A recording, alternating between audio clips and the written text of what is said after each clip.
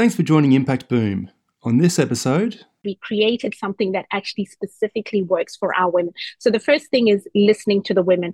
The second thing is really the power of partnership and the power of empowerment of the women. It's about growing the network, because if you don't grow the network and it's then dependent on people popping in and popping out, it doesn't become sustainable. Welcome to impactboom.org. We search the globe to find the people, stories, ideas, and inspiration to help you create maximum positive impact. Each week, Impact Boom brings you thought-provoking interviews with world-leading practitioners passionate about creating positive social change. These designers, social entrepreneurs, educators, innovators, thinkers, and doers share their projects, initiatives, thoughts, and insights on creating a better world. You can find all the stories, links, and other great content at impactboom.org. Follow us on Facebook or Twitter for the latest updates, or subscribe to the newsletter or on iTunes. Thanks for listening to episode 439 of Impact Boom. My name is Sarah, and I'm passionate about visioning, empowering, and contributing to positive, regenerative, heart and soul-led initiatives that are happening locally and globally. Today, we're speaking with Christine Mudavanhu and Luz Restrepo.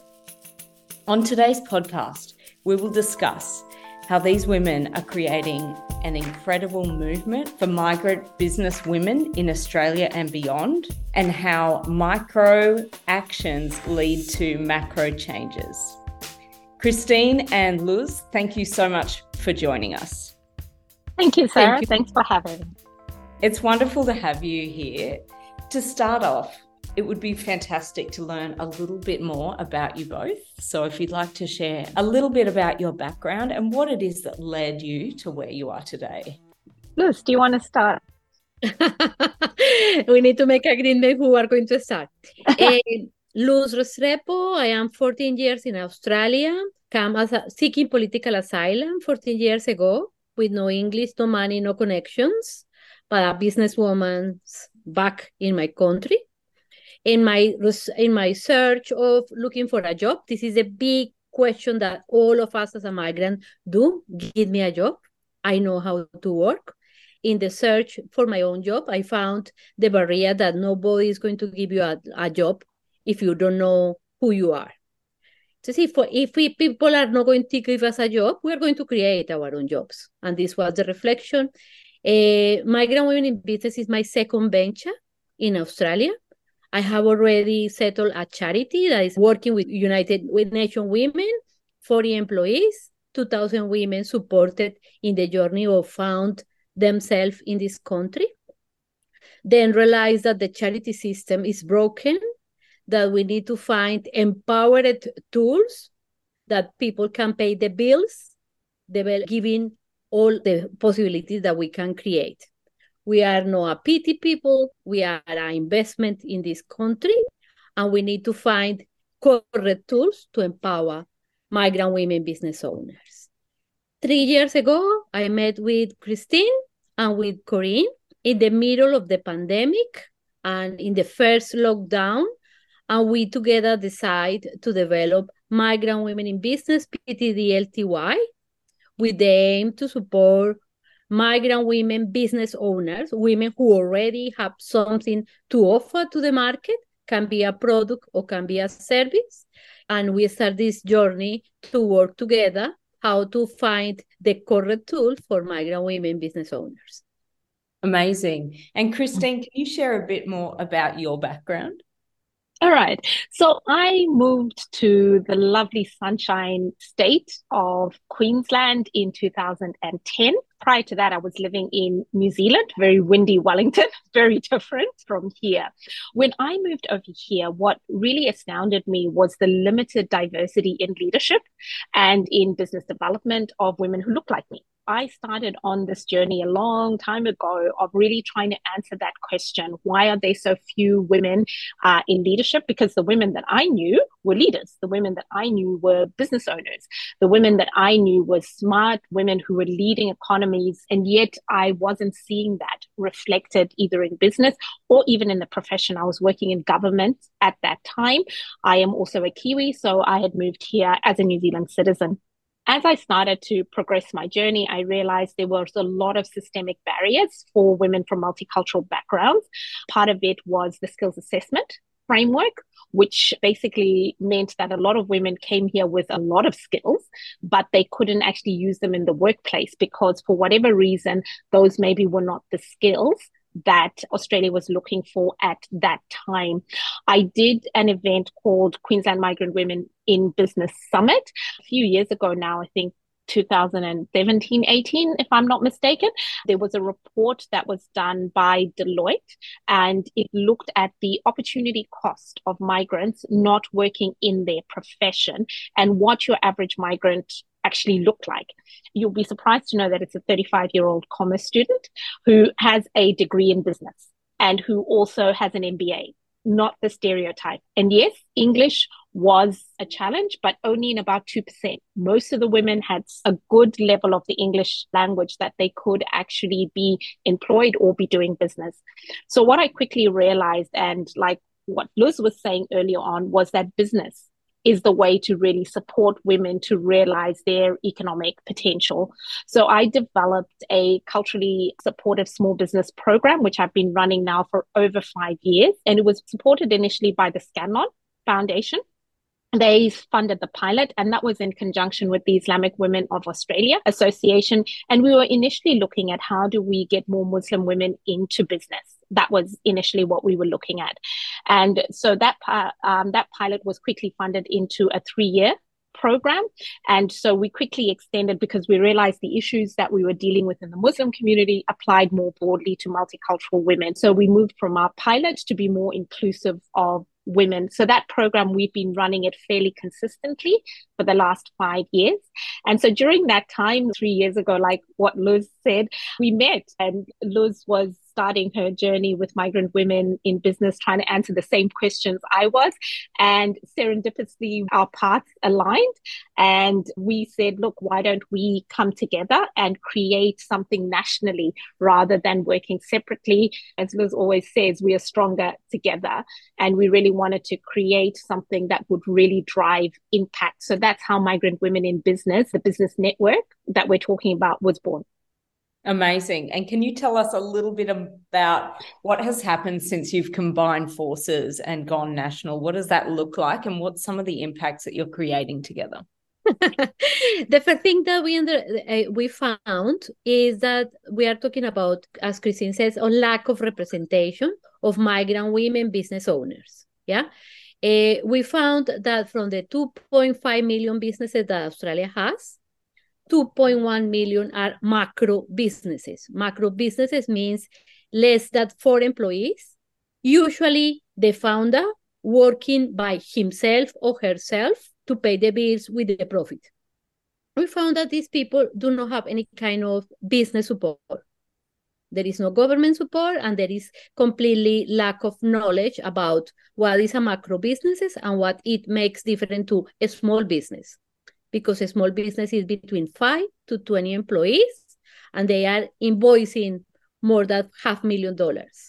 We are talking about 35% of the economy that has no support. And into that, 10% of migrant women can represent 10% of the society in Australia. And we represent 3 to 5% of the be a businesswoman. This was the first funding. The other funding is that usually migrant women are voiceless because if they get a job, because they are long-term employee, when they go to a job, they are not going to complain to their boss. And we found that business women, we do not have a problem speaking our mind because it's the way that we sell our products and services. So we found an amazing opportunity to support macro businesses to drive and grow. And we, in these 3 years, we found 2 ways. Find commercial opportunities. They have beautiful products and services, but they don't know where to sell it. And we start to explore. We develop an online marketplace that will be the competitor of Etsy, called Made by Many Hands, that women can have online presence and they can sell their own store and sell their products and services as they want. We just take 15% commission of Made by Many Hands. Yeah. Then with Made by Many Hands, we found that it's not just digital presence. We need to find other commercial opportunities. So we start to do corporate gifting, how to connect the women to collaborate each other and make hampas, go to market together. And now we start the process to wholesale together. So Made by Many Hands become this multi-vendor, multi-sales channels platform where the women are learning how to sell and explore different targets together. Then we found that also macro businesses, they are in the business, not on the business. They do not have time for business plan, financial projections, and mentoring, vomiting ideas, what you should do, because I am so busy trying to pay my bills today that I do not have time to sit and move outside of my business. So we start to develop a new platform called Made by Many Minds that is to connect macro businesses with macro business experts who help with hands-on practical support to the women. Where to find an accountant, a lawyer with fair payment, no corporate wages, who can do my website, who can help me to do my social media, how to do my first human resources memorandum of understanding, or how to do work over insurance. Things like people think granted.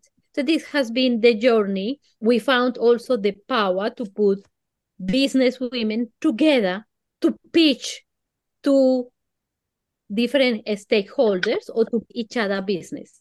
So they start to support each other. Instead to bring a mentor, we put women together, and one knows how to open a market, someone knows how to take professional photos, and they start to develop like a circular economy to support each other. This is where we are. Christine, I am missing something? No, I think Luz has articulated well. So we've built our ecosystem, right? And our ecosystem is really intended to be that peer-to-peer learning. So Migrant Women in Business forms the backbone. So the business association forms the backbone of this community that we are creating. But we really are about empowering women, because a lot of the messaging that's given to migrant women is from a charity subservient. Every time you approach the conversation, this is why we're going to the impact investing market, because we really are wanting people to understand the economic impact that a small investment has in changing the trajectory, not just of the women's lives, but also the impact on the economy. We're bringing products and services to the Australian economy that would otherwise not be brought to the fore. So for example, the women bring so if you have a look at our website, there's a whole range of products, right? There's your products and services, and as Luz was talking about, there's your services side. So if I talk a little bit about the products, you'll find there's a broad range of products. So there is food-based products, right? You will find there is also homeware type products, there's gift type of products, right? That can all be brought off, and they're handmade. The majority of them are handmade, not all of them. The majority of them are handmade, but a lot of them are imported from the countries that the women come from, and they're curated for an Australian audience. But what the presentation, if you look on the website, it's really professional. The packaging, the corporate gift giving, what that allows is then it takes the products and services from being things that are bought at a street corner shop front to actually be things that you can put a premium pricing on in a corporate gifting catalog, that you can take to the Australian Gifting and Hosting Fair, that you can see in an Australia Post. So in terms of creating these commercial opportunities, what the network is about is really working and looking at, okay, where can we open up opportunities for the women to come in with their products? We don't do the business for them. The women own their own businesses. Luz and I don't produce things. We work and manage the network. We're about creating the commercial opportunities. We're about creating the linkages. We're about working with industry partners to bring this collective group of women, which is growing. We have over 150 women in our network, mostly in Victoria, and we're really looking at how do we bring this more into Australia and New South Wales. We did initially get some seed funding from the Victorian government, and that helped to establish the backbone in terms of funding for core resources that are needed. But the impact investing funding that we're now looking at getting into, it's going to actually look at how do we take ourselves to that next level and make our business model more sustainable. Sure. What have been your key learnings so far in developing migrant women in business? The first one is that we need to change the narrative. Migrant women are an investment. We know what to do and how to do it. We just need the opportunities to learn how to navigate in society. And big part of the problem is the lack of this commercial support. This is the first learning. The second learning is there are amazing women with products and services that never knock the doors of the charity system, and they are working alone because they are investing their own money, savings, or their partner's money or whatever in their business. And we just need to engage them with us because we can grow potentially their business if they know where to go and who to ask. Make those connections. Yeah. These connections are, and we need to see, we are learning from them, no, they learning from us. We just are connecting that knowledge. Sure. This is a learning process here. The other thing is we need to find sustainable ways to keep the association alive. Yeah. It's not around writing grants or lobby with government money. We need to start to offer services that people pay for them. Yeah? Yep. The other learning is the lack of digital development for people with different level of English, business literacy, and digital literacy. Yeah. So we need to be more digital friendly with people who has no access to, who are full literacy, digital, and business savvy. This is why our platforms need web development, but has a lot of potential. And the power of women working together is incredible how, the way that we are connecting and learning from each other is when we start to find these opportunities. Yeah.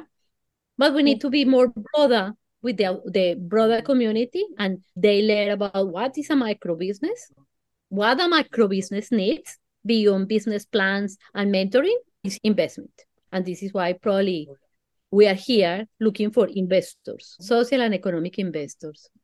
The other learning that we've had is also a lot of misinformation. Right? There's a lot of misinformation out there about what women actually need. So our network, when we're talking about lived experience, we're talking directly from the mouths of the women. This is what they're saying they need. These are the tools that they need. So in terms of building the Made by Many Hands platform, for example, we scoured the market because somebody will ask, well, Etsy was built, eBay. Why can't the women just use these platforms? Because they already exist, right? It's not necessarily like we invented something so completely new.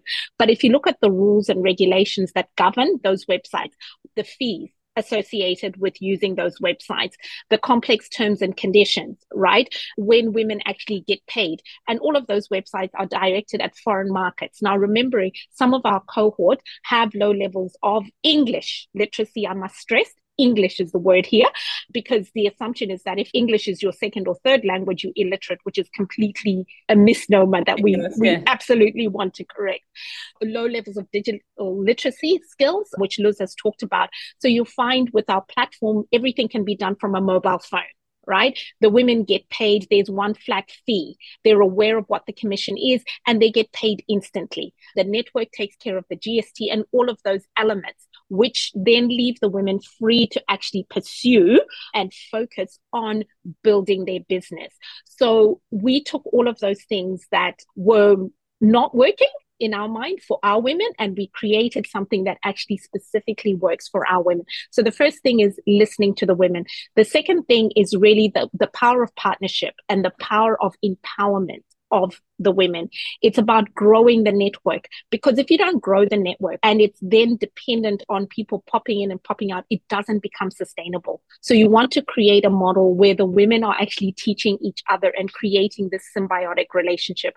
If you look globally, the model that we putting together here is not a new model. If you look at the microfinancing model and you look at the way that model is and the impact that those microfinancing loans have on small communities. And if you look at the demographic profile of the women where they've hired the highest level of success, you'll find it's a similar demographic to us.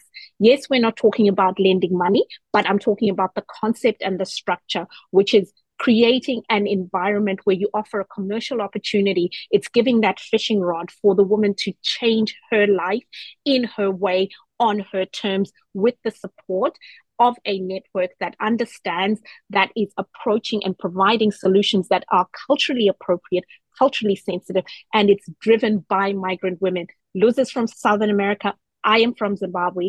All of us collectively together have a common understanding as migrant women of what our needs are. We have a common understanding around what culture means and its impact on us, and how we can work collectively together using our lived experience of being a migrant and coming into this place and looking at how do we economically thrive and take care of our families.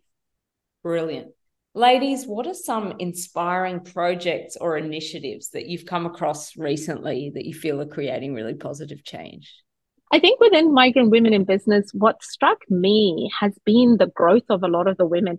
One of my favorite products is Eco Vibe. So at the moment, there is the whole sustainability conversation, right? And so our women are actually tackling world scale problems. Right? So there's a whole debate around climate change, around the circular economy. And so you would think migrant women in business are just tackling a stereotypical set of product. If you go on the website and have a look at one of our ladies whose brand is called Eco Vibes, right? This is economically sustainable household products. And she is merging into personal care products and just having the thought around sustainable use of everyday products. And this is addressing big things like climate change, right?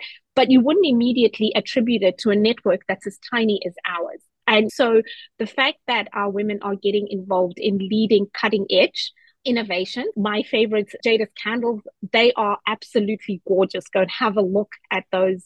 And just looking at the trajectory of where those women started, when it was just ideas, just concepts, or maybe they were making few things, to them presenting their products at something like the Australian Gifting and Hosting Fair in Melbourne, and just the growth, and them having their own stand in the artisanal lane and being able to converse with customers and actually look at orders and that growth. So opening them up to that growth and that opportunity has been really inspiring. And what's also been inspiring for me as we move forward is how the conversation around diversity, equity, and inclusion has really opened up the market to looking at, okay, where should we be investing our money? Because if you look at the impact investing world and you look at the footprint, it does not have a fair representation of women that look like Luz and I. It doesn't. And that's not a criticism, that's just a fact. The problems that we are addressing are not problems that the impact investing market is investing in. So it's that opportunity to be able to change that trajectory. I think now is a really good time because of the conversations around diversity, equity, and inclusion, and the world opening up to saying, hey, diversity does address different issues, different challenges. How do we bring all of this to the fore? Absolutely. And to finish off, what are some books or resources that you would recommend to our listeners? One of my books that I love is a book called The Slight Edge by Jeff Olson. And so this book, it's the same as Atomic Habits, right? It's the same concept, same theory, but it really applies to the work that we do with migrant women in business, because we're talking about small, incremental, consistent changes and consistently going on that upward trajectory. Those are not new books on the market, but those are books that, from my perspective, have had a really great impact on how I look at business and how I look at the work that we're doing. We're talking about small step-by-step changes, changing habits over time. Yes, the big things happen.